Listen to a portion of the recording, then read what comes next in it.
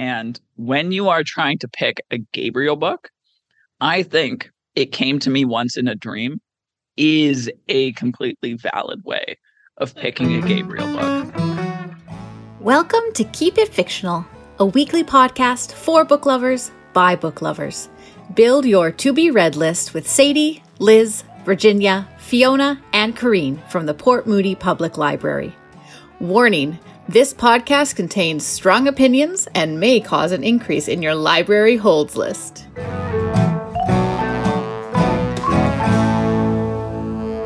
Hello, book friends, and welcome to another edition of Keep It Fictional, a podcast for book lovers by book lovers from your friends at the Port Moody Public Library. I am Corrine, and I am joined today by my fellow book friends, Virginia, Fiona, Sadie, and Gabriel. Now, for today's episode, I must make a confession. One of us here is suffering under false pretenses. One of us here is an imposter. So, on our spreadsheet, because of course we have a spreadsheet because Virginia and Sadie are involved. So there is a spreadsheet far in advance with many tabs, many tabs. It's color coordinated. It collapses. It's a very special spreadsheet. But on the spreadsheet itself, it says that the theme of today's episode is free play, which means we just got to choose a book and read whatever we wanted. This is a lie. There was a secret assignment. A secret assignment that we have kept from one of the members of this podcast. So today, we are celebrating Gabriel Day. The day of the Gabriel. Gabriel has been our book friend for a year and a month and has been amazing to have here at Port Moody Public Library. On top of that, amazing to have here on the Keep It Fictional podcast. And so we have been so lucky to have them here with us that we wanted to celebrate because they are moving on to a brand new, slightly frightening adventure. And we wanted to have a day where we just celebrate all things Gabriel. Now, what is a Gabriel? That's maybe a bigger question than we tackle on a book podcast. But as a reader, Gabriel has introduced us to like the world of dark academia, into queer coming of age stories, awesome lost generation sadness. Oh no. Hey, The Great Gatsby is on their top 10. I looked through it again. Fantastic graphic novels, Les Miserables. The book. I know, Sadie, you're excited, but you're really excited about the musical, really. And of course, video game adjacent books. So we have all gone through this list of interests, and we have found a book that we deemed a Gabriel book, which I'm very excited, very excited to see what other people have chosen. Some of us have some overlapping Venn diagrams with Gabriel. Some of us do not. And Gabriel has brought us so many truly memorable experiences on the podcast talking about books that we might not have chosen. I believe my favorite Gabriel moment of all time was listening to them retell the plot of Cloud Atlas. Each sentence sounding more unhinged than the last one. Every time that I thought that you'd kind of like picked it up and we're like, okay, that's the end of this crazy train. No, there was so much more to go. From that to the introduction of Thrawn, my favorite new Star Wars character, to the many arguments that we've had or / discussions, to trying to describe House of Leaves with a slightly haunted look on your face the entire time, to your video game recommendations, to your hot takes on Atlas 6. You've had many memorable moments, and this is our time to give back to you by sharing a book that we think is in your wheelhouse. Would any of my book friends like to course in on anything? Sorry for the subterfuge. Yes. I believe that Gabriel also brought us Southern Gothic, which was a lot of fun. And I wanted to thank you for bringing John Green's The Anthropocene Reviewed, because I went and read that and absolutely loved it. No, I've got the wrong person. in your dream, you've been dreaming about this. Maybe? I dreamt it? You didn't? Like I like a John Green, but I don't think I could take credit for that one. I do like him. He's good. Really? Was there another book about like reviewing like things from life? Did I really dream this, or Kareen brought it? I'm sorry, Gabriel. The good things about you are actually about Kareen. What a shocker. Someone has to come in and save me with like some really great things about Gabriel, please. Virginia. I would say is on top of all the things that you just talked about, is the memoirs that you talk about and the nonfiction, because I don't usually I'm not a nonfiction reader, but every time you talk about them, they always sound so interesting, whether it is Death by Landscape or the, is it Vertigo? Yeah, Horizontal Vertigo. Horizontal Vertigo, yeah. And then you talk about Sync, I want to say, that's coming up soon. Like those are all they all sound so interesting. It makes me want to read nonfiction, which is a big accomplishment. So thank you for that. So Gabriel, how would you characterize a Gabriel book to see if we've like nailed this assignment or gone very far afield? Well, has anybody ever played a board game called Mysterium? And if not, that's okay. It's almost like Clue, except for you are talking and then to a ghost using interpretive art.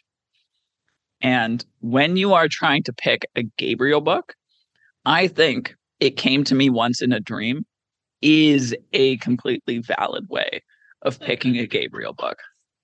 It might not be even remotely within the wheelhouse of something that I would normally read, but if something in your subconscious is saying, this is just weird enough, I take that as a compliment. You could come to me with almost any bizarre, strange book and put it on my desk and be like I consulted the universe and then this is what they came up with. And I would accept it. There's maybe the only exceptions to that would be a James Patterson or a Colleen Hoover or something like that. At that point, I'm just like, it was $2 in a bin that you found somewhere. And, I appreciate you giving the effort and thinking of me. But I would have preferred whatever beaten up old Eldritch Scroll you could have found beside it. So I think that would be the only exception. But really, a Gabriel book is just something you choose with the heart. You just take a look. And if you're just like, yeah, then I appreciate it. It's probably a good thing that you missed our James Patterson episode then. Hey, there's a James Patterson book for everyone. So I'm going to start because I cheated in that I know that this is a book that Gabriel has read and enjoyed. And in the tradition of me going out and just straight up asking people what they want, I asked Gabriel what their favorite video game was. And they gave another title, which sounded, and then they said BioShock. And I was like, okay, I know what BioShock is. I don't know what BioShock is. I really don't know what BioShock is. And I really, quite honestly, should have done a quick Wikipedia read before I picked up this book. So, to give full disclosure, I don't mind a media tie-in. I'm someone, as a youth, I read all of the Star Trek Next Generation novels at my library without ever having watched an episode of Star Trek Next Generation. So I thought that I would get a kind of similar experience reading a BioShock prequel book. BioShock, for those who are unaware, like me, it is a first-person shooter video game. And it's about a guy named Jack in the 1960s who crashes his plane who the plane crashes.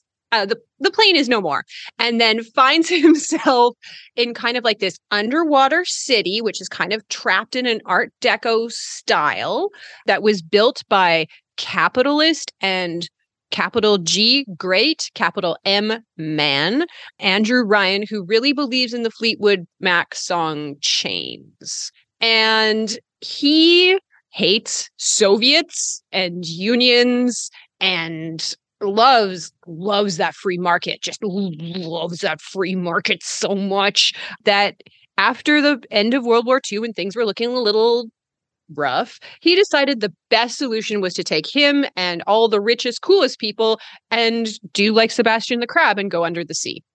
And then There's 100% more mystical sea slugs than you would have thought there would be in any video game. And then robots.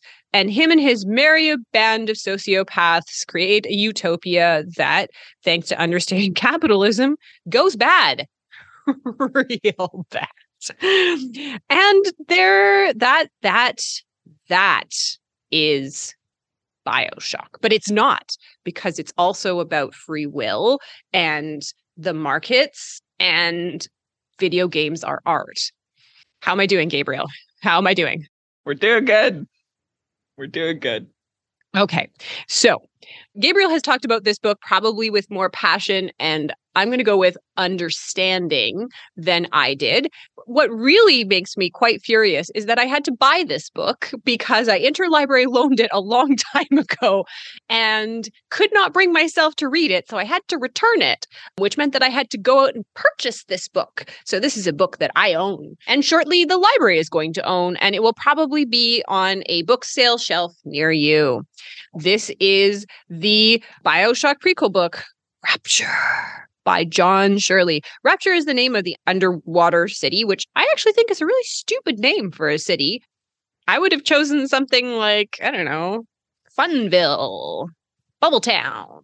Rapture is just like a little too sexy for a town name, if I might venture to say, right? Okay, just me. Anyways, it follows all of your favorite characters from the BioShock game that I don't know as they slowly build and then move into and then wish they could leave Rapture. I think our main character, one of the characters who is there is Bill. Bill is less of a sociopath than most of them, but really needs to do some Glassdoor reviews of his employer before he pledges his life to them. Bill is an engineer, salt of the earth, who really just believes you need to bootstrap it up. All these people whining about how they can't get jobs just aren't working hard enough. And that attracts the attention of Andrew Ryan, who is, okay, is he Walt Disney or something? Rockefeller? He's all of them. All of them, Gabriel? He's Ayn Rand. Yeah.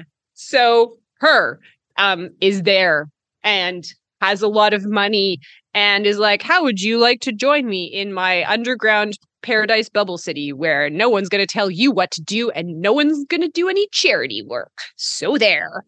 And Bill says, that sounds great. There are also other characters, including a plastic surgeon who goes a little rogue, one could argue, a guy who I think is supposed to be like Noel Coward, but is like the ultimate theater kid, to borrow from one of our previous conversations. And then there's a couple of scientists who really need to have a board of ethics, but board of ethics aren't really like capitalist enough, so they get to do things. Everyone sucks. Everyone sucks. Everyone in this town sucks. Everyone on the surface sucks. Everyone is just a straight up monster. There's embryo stealers and child kidnappers and slicers and dicers. And then everyone gets hooked on slug drugs. And then some people get turned into robots that they call big daddies, which also is weirdly sexual, I would argue. And then they are followed around by children that have been Hypnotoad and Futurama, kind of like that, but like in them. And they're called little sisters and they were kids, but they're not really kids anymore. And they maybe see ghosts, ? Yeah. So there's a lot of plot in this of how we get from, some guy who has more money than sense to, oh no, our New Year's Eve party is being overrun by people with superpowers given to them by the magical sea slugs. And yep, capitalism is bad.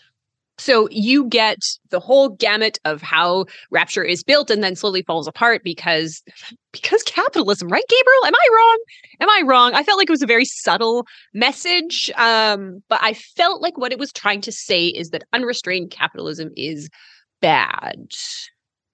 Yes. So I think if you knew what the video game was about, or had even cleverly read the Wikipedia article before you picked up this novelization of something that was very detailed and had so much plot and had so many years, and I didn't understand what was going on, you might have enjoyed it more. I felt bad for the writer because every time he was like, big reveal of this like new character, and it was like, name, it's Dr. Bridget Tannenbaum. And I was like, and am I supposed to be feeling something right now, John?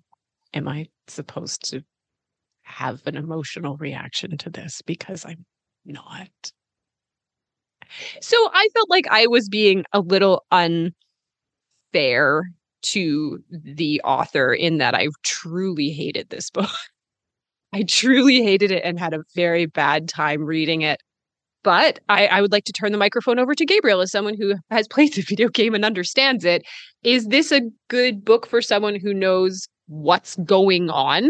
Yep. So we, on another episode of Keep It Fictional, I have given my own review of Rapture by John Shirley, which I think is a little bit less entertaining than Kareen's review, but is coming from the perspective of somebody who has played the game and who really liked the book.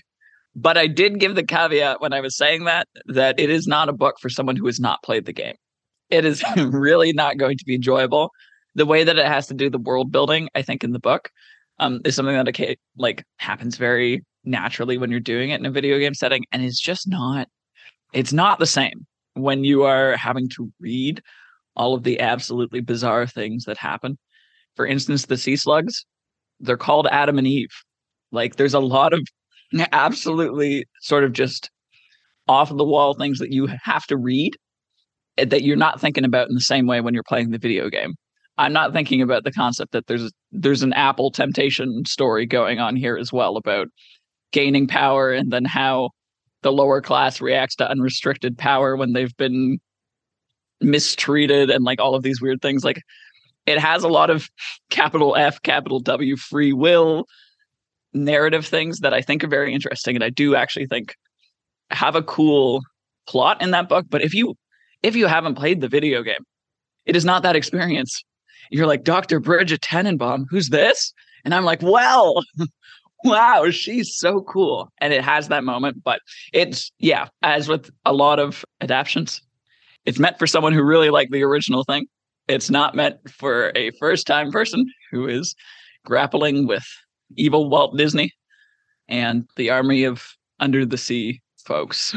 Yeah, I have a lot of questions about that. Yeah, the pace is relentless. But I think what might be interesting about the video game is that within it, there's a very, very interesting story, and there's very, very interesting characters that I would, if I was to continue in this world, I wouldn't mind actually reading, like, what is the motivation of all of these characters to do the things that they do, because the story is so interesting. I was just like, the breakneck pace is not helping. I don't understand why this person is creating an army of underwater drug takers who are then able to shoot fire out of their hands. Like, what's your motivation? Speaking of theater kids.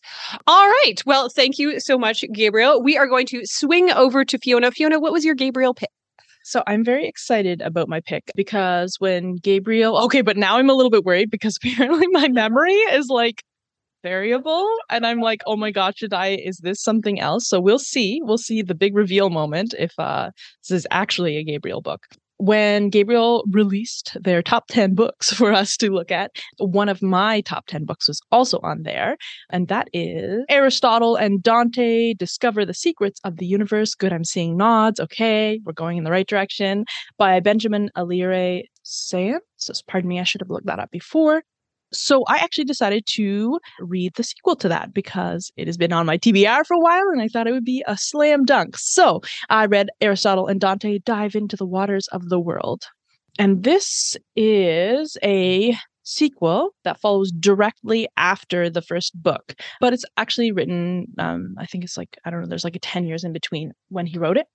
And I would love to recommend it to Gabriel because I think it had a lot of what was great about the first one. The first one is like sort of a bit of a like coming out story in that it's like a self-realization of being queer.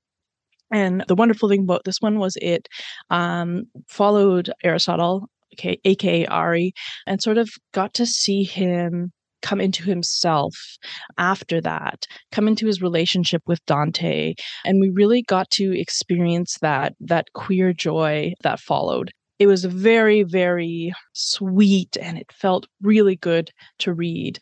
Not only do we get to see their relationship develop, Ari, who has always been quite closed off, considers himself with someone to be with no friends, and that's one of the things he really admires about Dante is he's like quite open, willing to talk to people and get to know them. And this sequel, Ari actually makes some absolutely delightful friends.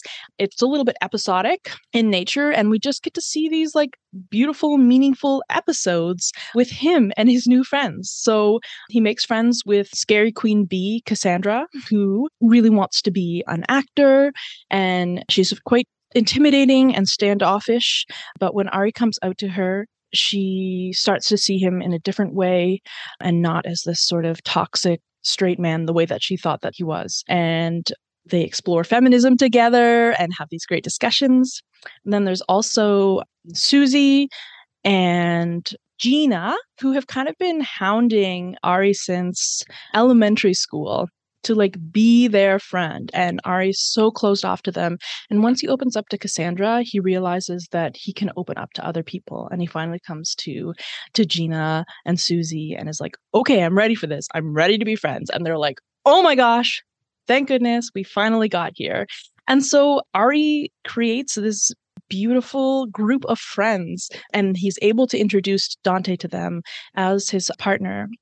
He delves further into the relationship with his parents and creates really positive, open relationships with them, as well as Dante's parents, who are super informative and smart and absolutely love Ari. So as you're probably getting an idea of, it's sort of like a queer joy fest, which I'd say my only criticism of the book was that it felt very like wish fulfillment-y, which for me is not something that I love in fiction, but I think that it is totally valid and has a place. And this book is set in the late 80s, and I don't think there's anything wrong with like retconning queer joy in the 80s. It also like it's during the AIDS pandemic, and it does an excellent job of educating and acknowledging that without just being a sad story about loss to AIDS. So I really, really appreciated that in terms of, I know it's quite recent historical fiction, but as historical fiction that both acknowledged the reality of the time, but didn't really take a typical approach, not a typical like hard love approach to like, and now we will be learning about the AIDS pandemic. It was, and now we're going to see a slice of queer joy in these characters that you absolutely love, and we're going to see them grow up. It has these lovely vignettes throughout, and as it kind of wraps up, it does play into some like YA romance tropes. So for better or for worse, I feel like it was really lovely, but part of me also felt a little bit like, leaning towards more like I like the realistic fiction. So I would say if you enjoyed the first one or you haven't read the first one, you should go read it. Because when I think of a really great YA queer romance, Aristotle and Dante is usually what comes to mind, what I want to recommend people. So I feel like this takes that and just takes it further in a way that if you're a fan of the first, you will totally love seeing these characters develop more and become better people. It's just overall a really, really cozy, wonderful feeling.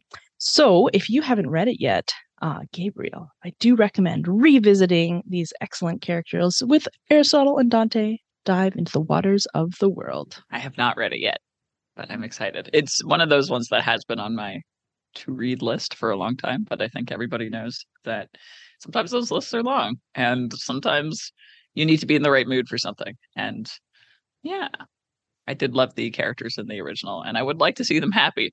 So I'm not going to lie, the wish fulfillment aspect, it's not a deal breaker, because I would rather that they be happy than I have to watch them super sad. So very fair. All right. Well, when I think of YA, I usually think of Sadie. So I'm going to swing it over to Sadie. What Gabriel book did you choose?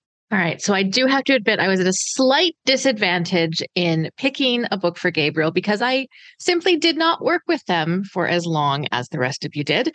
They were here to cover me being away. The circumstances did not allow for us to work together that much. But I am so happy that I have had the opportunity to work with them, even just for the last month, because it has been wonderful to get to know you, Gabriel, and has been just excellent to be able to have that opportunity. I don't think a lot of people in that position get that opportunity to work with the person who kind of covered for them. And so that's been really great for me on a professional level and also just on a personal level too.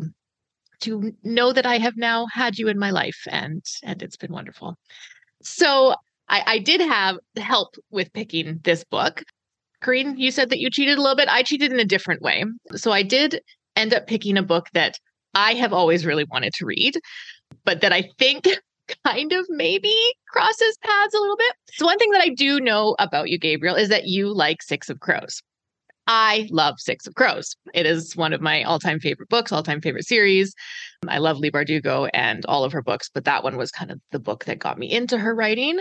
And so one of the things that I believe Virginia suggested was to look at characters that might be similar to a character in one of the books that you have read. And so I looked at Kaz Brekker and did a good Google search. What other characters are similar to Kaz Brekker? And a few books came up. So once again, I emailed Virginia and said, these are the ones that are kind of coming up. Would any of them strike you as a Gabriel book? And Virginia said, well, I could never see them reading that. So let's cross that one off the list. But this one might be good. And it just so happened that it had always been on my to be read list as well. So the book that I chose, and I have no idea if you've read it. I have no idea if it would be a book that you would like to read, but I did Vicious by V.E. Schwab. And the character of Victor Vale, who is one of our protagonists, has been compared to Kaz Brekker. So that is kind of the connection that I found. So in Vicious, Victor has just come out of jail. He's been in jail for 10 years. And he finds himself asking the question, if I want to kill the hero, does that make me the villain? Just by that pure fact that I do not want him to be alive anymore. Does that in turn automatically make me a villain? So this is what Victor has been struggling with for the past 10 years, because it was that hero, Eli, who put him in jail in the first place. And so now 10 years out of jail, he is trying to find his revenge. But that is not where our story starts. Our story starts 10 years ago at Lakeland University. Victor and Eli are roommates. They're best friends. They are both very, very smart. They are the top of their class, and they're always just a little bit different from everyone else. Victor is introverted. He's awkward. He has famous self-help book writing parents who he can't stand, and he always buys their books and then destroys them as some sort of cathartic experience. Eli is very charming. He's kind of the all-American young man that people love to see. But Victor knows he has a bit of a dark side. So when they are declaring their thesis for their final project, Eli speaks up and says he wants to study EOs. The teacher stops. Everybody in the class stops, thinking that he's joking. Now, an EO is short for extraordinary individuals. These are people who, for lack of a better term, have superpowers. One way or another, they have superpowers. He's given the go-ahead, and so Victor and Eli start to study EOs. And what Eli discovers is that the way an EO is made or becomes an EO is through a near-death experience. So his research was always going to be theoretical, but Victor decides maybe we can make this happen. Why don't we use ourselves as test subjects? Corinne is shaking her head. And see if we can, in fact, cause this to happen in ourselves. So Victor and Eli set out to basically kill themselves with the hope that they will come back stronger, better, and with superhuman abilities. Victor goes first. He gets some illegal drugs. He overdoses. He's drunk out of his mind. Eli rushes him to the hospital. He comes back. Nothing. He's just the same as he was before, just not feeling great. Then it's Eli's turn. Now, they've learned a little bit from Victor's experiment. And so Eli decides that he needs to put himself in a situation where he is not in control, where he is afraid, where his adrenaline is so spiked and his body is in a flight or fight response. And this is the way that he's going to get superpowers. So he puts himself in a ice bath, so cold that he basically lowers his body temperature so much that he dies.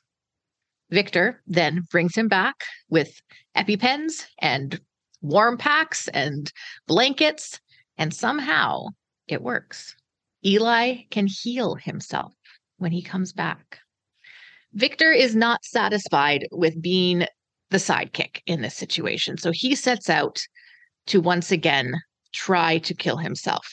He enlists the help of Eli's girlfriend, Angie, who Victor has always been in love with.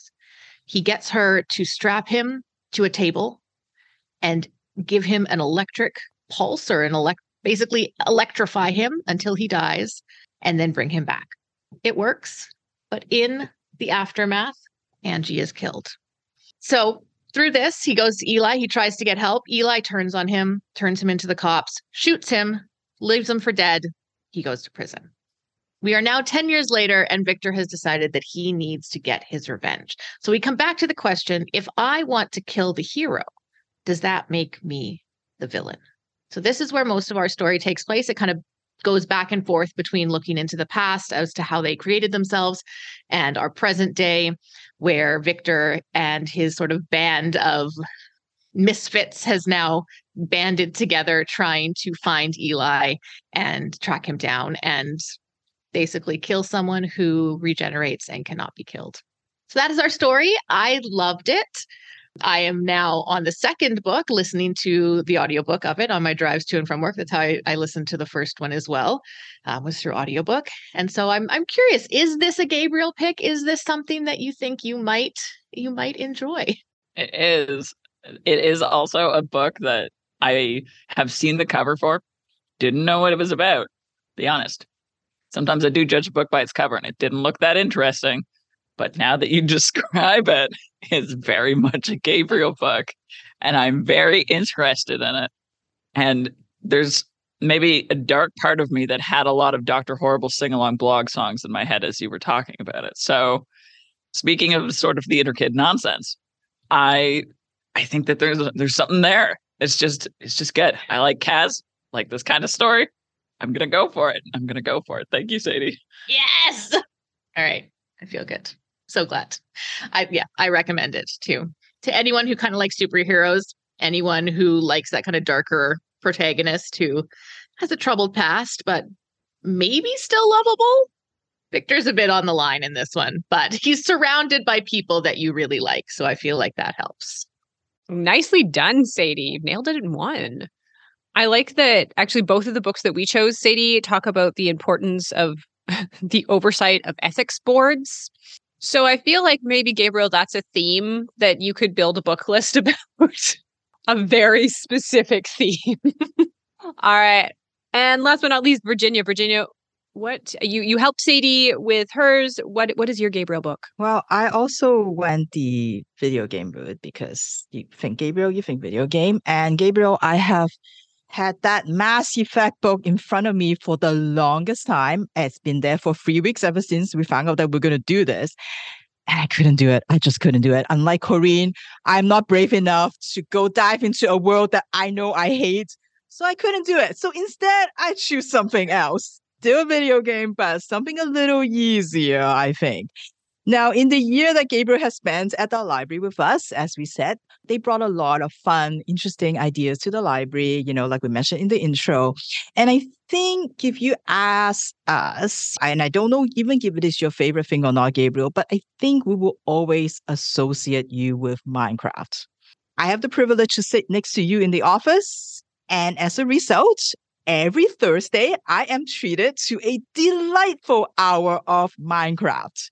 And listening to you play Minecraft with the kids is the funnest hour of the week. It is a highlight of our week. I mean, other than this recording, obviously, but it is so much fun because it's not just about like hearing the passion and the excitement that you have for the game, but also the way you really support the kids in their little Minecraft journey, the way you encourage them to try new things and see what happens, even the way you tell them, please stop destroying other people's things, it still feels supportive and just encouraging, And what makes it even more fun is that because this is an online program and you wear headphones, we only hear your side of the conversations.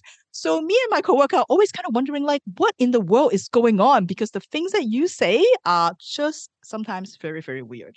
So it was just fun. It was just fun to be there. So, to show my gratitude for letting me eavesdrop on this delightful program, I have to get into the Minecraft universe in the way that I can, which is to read a official Minecraft novel, which I don't know if it is something that you have done yet, Gabriel. So we'll find out. Anyway, so looking at the Minecraft official novels, I'm amazed right away at the kind of authors that write in this universe. Like, if you are a science fiction and fantasy reader, especially for contemporary SFF readers, you will recognize these people. The first one that was published was The Island, written by Max Brooks. Max Brooks, you may recognize him as the author of World War Z, or if you don't know the book, you might have seen the movie with Brad Pitt. And NPR even reviewed this book, saying this is a Robinson Crusoe for the digital age. NPR reviewed a Minecraft book. That's amazing. So there's like him. That is Tracy Baptiste, who write the Jumpy series, a really fun kids series. C.B. Lee, author of Clash of Steel that Fiona talked about on this show. Suyi Davis, author of David Mogul God Hunter that I talk about on this show. There is Delilah S. Dawson. There's Catherine M. Valente. So many well-known authors. It's just such an amazing lineup. So it is just amazing, to see that and hoping that the kids would get into these novels because of Minecraft, and maybe they will have like a whole list of authors to discover later on when they get older and they are diving into like adult fantasy or adult science fiction. So this is super exciting. And the one that I pick, of course, is one of my favorite author, which is who also write a Minecraft book. What is going on? It is Nicky Drayden, and this is The Dragon. So Nicky Drayden, author of The Prey of Gods, banana pen science fiction that I talk about on this show, Escaping Exodus. Oh, everything's so good.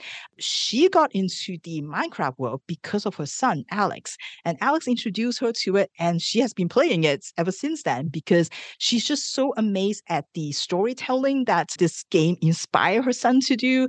And it's just so much creativity that she sees, and she's just so excited. And as she said, it seems like a very simple game, but there are just so many things to discover. So before I get into the story, just a disclaimer, just like Corinne, I know nothing about Minecraft, so I might get a lot of things wrong, so Gabriel can correct me later. Our story here, The Dragon, is set in a village, a small town called Sierra Dunes. It is a desert town. And in an interview with Nicky Drayden, she talks about why she picked a desert, because that is the place that she avoids the most, And as she said, Minecraft life is already a challenge. Why make it harder? So that's kind of where she decides to set this story in. She likes that it is a bit more isolated, perhaps because of the desert. So the villagers maybe don't have as much contact with outside groups. So they are kind of more set in their own ways. That's sort of like what the story is a little bit about. It's also a place where there's a scarcity of resources. So they have to kind of find ways to make do and survive. And she likes that aspect of it. And she also had a lot of fun coming up with titles for the town library. Book titles such as 101 Things to Do with Sand, or How to Raise a Happy Cactus. She just thought those were like just fun things to do. So she was excited about choosing the desert as her setting. So this is the story of Sarah, who is a potion maker. And she's the best in her village. And no one is going to dispute that claim because she's the only one. She's the only potion maker that is there. 2 people know that she is a potion maker because her village does not like potion making, does not like magic. Her dad especially despises it. So it's kind of forbidden. And so she has to do it in secret. And because of that, most of the things that she does, she learns by trial and error. A lot of errors, a lot of singed eyebrows. And because there's no one to teach her, there's no one to help her. And so it's really hard to make progress, but she's working hard at it because she really, really likes it. Well, one day, her village is attacked by the Illagers, Gabriel, whatever that is, the Illagers. And it's not uncommon that her village has dealt with these raiders before. And they usually fight back with swords and other weapons. And they try to like fortify their walls to make sure that the Illagers can't get in. But this time, something has changed. These Illagers have dragons. So how do you fight a dragon? Well, the mayor and everybody else thinks that they just need to have better weapons. They need to like build higher walls, stronger walls. That's the way to go. But Saturn knows that no walls is going to stop a dragon. So they need something else. And so Saturn thought, you know what? One way to chase away these dragons and the Illagers is potions. And so she went to talk to the mayor and try to suggest that they have to change their strategies. They have to try something different. But of course, the mayor won't listen because the mayor thinks that magic is useless. And so as she was watching this dragon coming through, crashing through the walls and chasing the mayor, and the dragon is just about to have the mayor for a snack, Saturn in desperation reached into her backpack and took out the potions that she made earlier. And one of them is supposed to be this invisibility potion. So she threw it at the mayor, hoping that that's the right one. And long and behold, the mayor starts disappearing, which really confuses the dragon. But her potion is not quite right. So the head of the mayor has disappeared, but then it stopped. So now there's just this headless person running around, which not just confuses the dragon, but actually scared the dragon off. So the dragon flew away, and so the Illagers have to retreat, and the village is safe for now. You would think if someone saved your life, you would kind of listen to them. And that's what Saturn thought the mayor would maybe finally give in and open up the treasury and let her have all the ingredients so that they can make some more potions. The mayor is mad because now she's kind of headless and there's nothing Saturn could do because she doesn't know how to reverse this magic. So it just have to let the effect like kind of go away in a couple of days. And they won't listen. They won't listen. And all they want to do is just keep making a wall. And so Saturn knows that the only way she can learn more about magic, about potion making to help her village is to go find her aunt. Her aunt lives really far away from the village, probably in exile, maybe forced exile, or maybe it's a self-imposed. She doesn't know why her aunt doesn't live in the village anymore, but she knows that her aunt is somewhere far away, and then she has to go find her because her aunt is also a potion maker. And that would be the way to help save the village.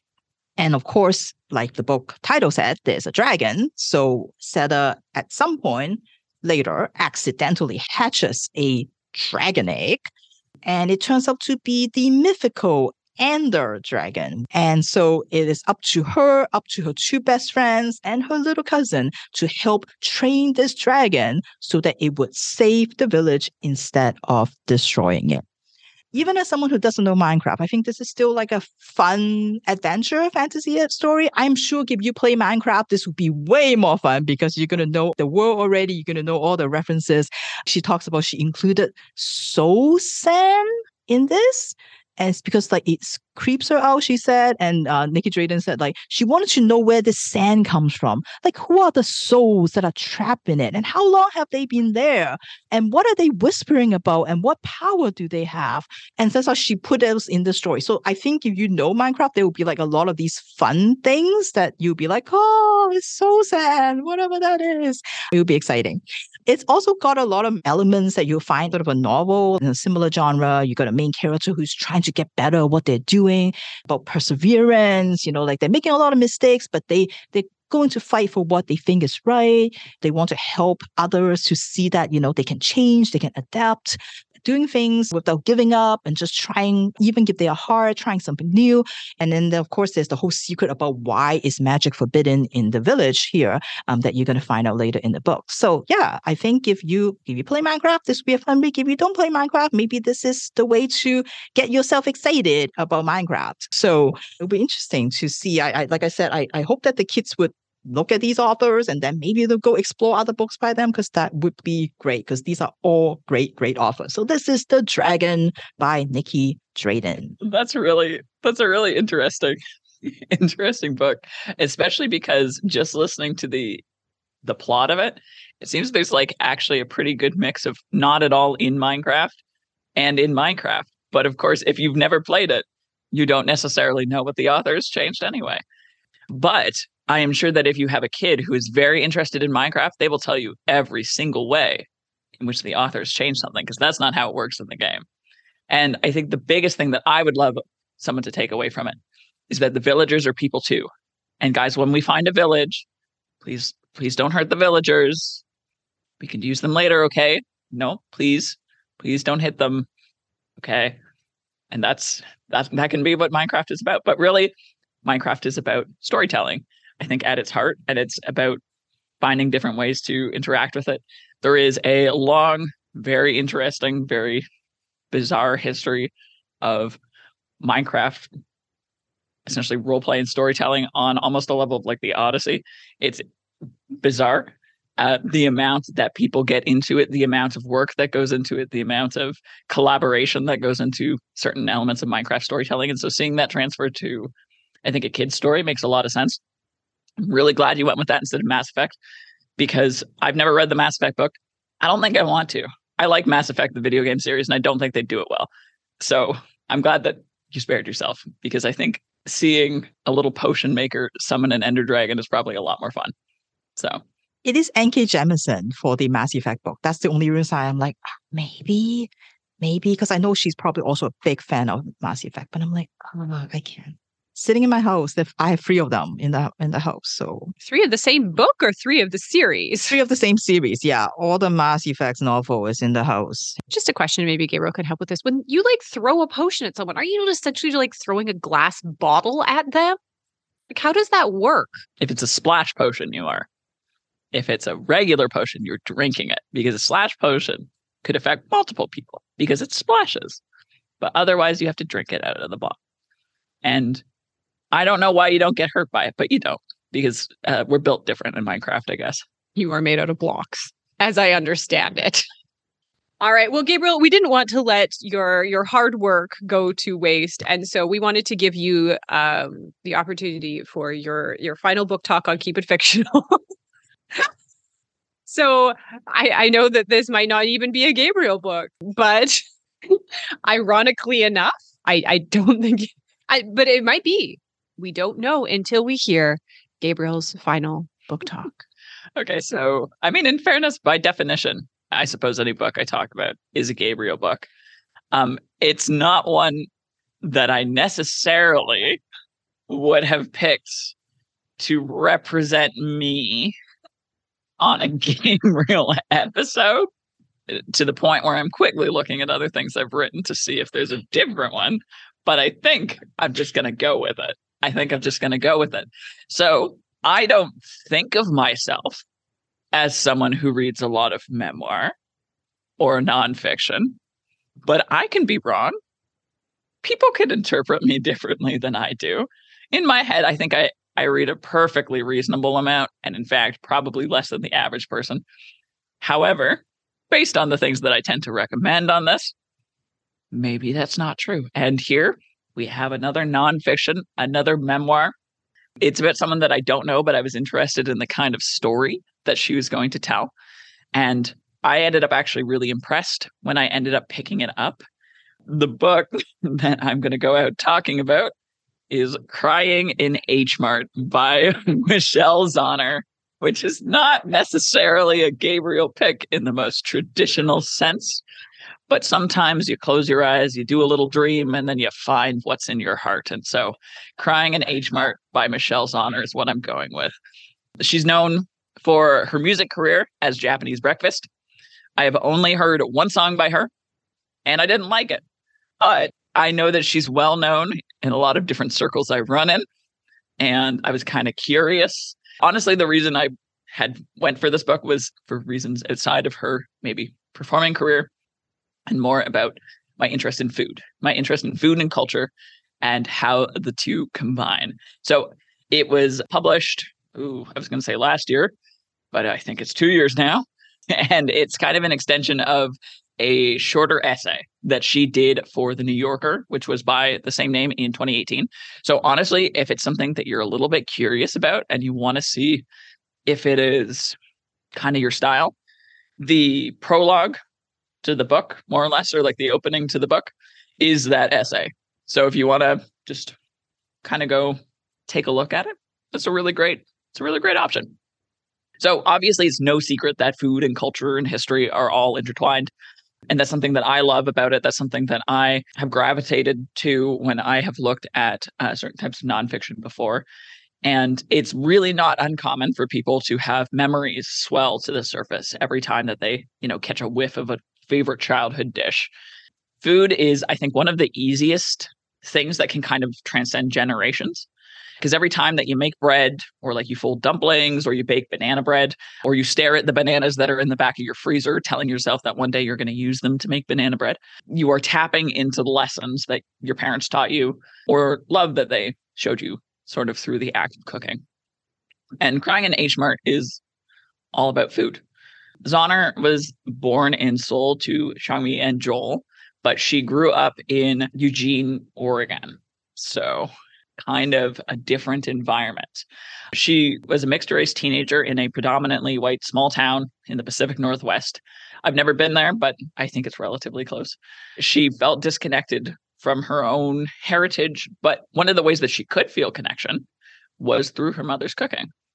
So Changmi was a strict mother. She was kind of very closed off, maybe not the most emotional, especially compared to Zauner herself, who was a very She really has a lot of big emotions. She wears them on her sleeve. And sometimes when they aren't sort of reciprocated or treated in the same way, she takes that quite personally. And I think that was something that she talks about struggling with through a lot of the book. And her mother's perfectionism in particular was really hard for Zauner to handle. And she really grappled with the idea that she might not be enough for her mother. But the way that they did manage to bond in a way that didn't necessarily require wearing your heart on your sleeve or kind of having to show your emotions in the same kind of sense was through this love of strong flavors and ingredients, ones that would be probably intimidating to her classmates or people around her. But she kind of eats her way through the many stages of life. She eats crab on trips back to Seoul for the summer, or she makes different kinds of wraps when she's on break from college. She spent some time as a teenager drifting away from her culture, but she starts to embrace it again when, unfortunately, her mother is diagnosed with cancer. So it's time for her to kind of return and care for her mother and show her some of the love and support that she's been shown over the years. And Zauner helped to do it with food, but unfortunately, chemo ruins your appetite. So I wouldn't call it a spoiler because this is sort of something that you know from the beginning, but her mother does die just over halfway through Crying in H Mart. And so much of the book kind of deals with the enormity of grief when you lose a parent, especially one that you had just begun to mend your relationship with. There's a lot of things that are very much kind of left unresolved or resolved in a way that would have been different if she had other opportunities while her mother was alive. While she's going through this treatment, Changmi is uninterested in eating like the very painstakingly crafted meals that Zauner prepares for her. But that interest in cooking doesn't leave as soon as her mother does. It stays with her, and food and cooking kind of continue to be a gateway to her own heritage. She reminisces on meals that she ate on muggy summer nights with aunts and grandmothers in Korea. She sobs in mall cafeterias, watching a mother teach her son how to properly eat a dish. And she continues to learn from her mother's peers and community, finally able to prepare dishes that she wishes she could have made her mother. It's very grounded in reality through the good and the bad. Zauner has a very self-deprecating way of looking at herself, but also I think she's done a lot of reflecting on herself and can almost be unfair when she's talking about her childhood. But I think she knows how melodrama is in her nature. And she knows that she was a very overdramatic teenager and someone who would have acted differently as an adult if she could go back and change things. She is also someone who is very rebellious. And so when you're looking back on those times with maybe more sobriety, it can be hard to look at, but I think it's something that was important that she did for herself. So Crying in H Mart is a very emotional book. It was beautifully written. It provides a lot of insight into her as a musician, if you are interested in that. But even as someone who is not at all interested in that, I would absolutely recommend her memoir. I think that it's got a little bit of something for everyone. If you're interested in more of the ways that people deal with emotions, if you're interested in intergenerational relationships, if you're interested in food and culture, I think there's lots of different things to find with this one. So maybe not a traditional Gabriel pick, but I would still very much recommend this one. I think it's got a lot. It's got a lot going for it. So yeah, I was the imposter. I didn't know what was going to happen today. In the best possible way. But again, as you explained to Fiona, like a Gabriel book is one that just kind of like happens to you. And so, I mean, it's the perfect Gabriel book in that this book just happened upon you. Did you have any like final, oh, that sounds a bit grim. Final words I was about to say. And I was like, no, walk that back. Is there anything that you would like to say about your Keep It Fictional experience? I suppose I would like to say thank you. Thank you to all of our listeners. Thank you to all of my book friends. And thank you to everybody. It has been great at the Port Moody Library.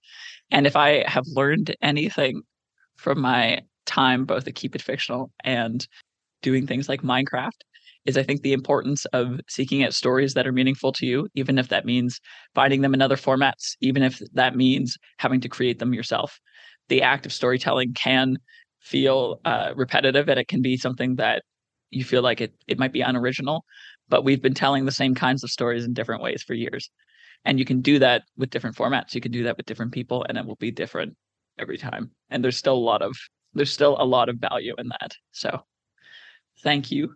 And thank you for considering some of these strange things that I have brought to Keep It Fictional. Even if you have never picked up a Gabriel book, that's okay. You're missing out because Thrawn was the best. Perfect. So I would like to wrap up our last episode with Gabriel in the most Gabriel-like way that I could think. And the universe said, "You have played the library podcast game well." And the universe said, "Everything you need is within you." And the universe said, "You are stronger than you know and much braver than Virginia and I." And the universe said, "You are not alone. You have all of our support. You are the player, Gabriel. Dream on." Thanks so much for listening, everyone, and have many amazing adventures, Gabriel. Thank you for listening. If you like our show, please tell a fellow book lover about it. You can find a list of all the books we discussed in our show notes. Join us next week for another fun book chat. Until then, keep it fictional.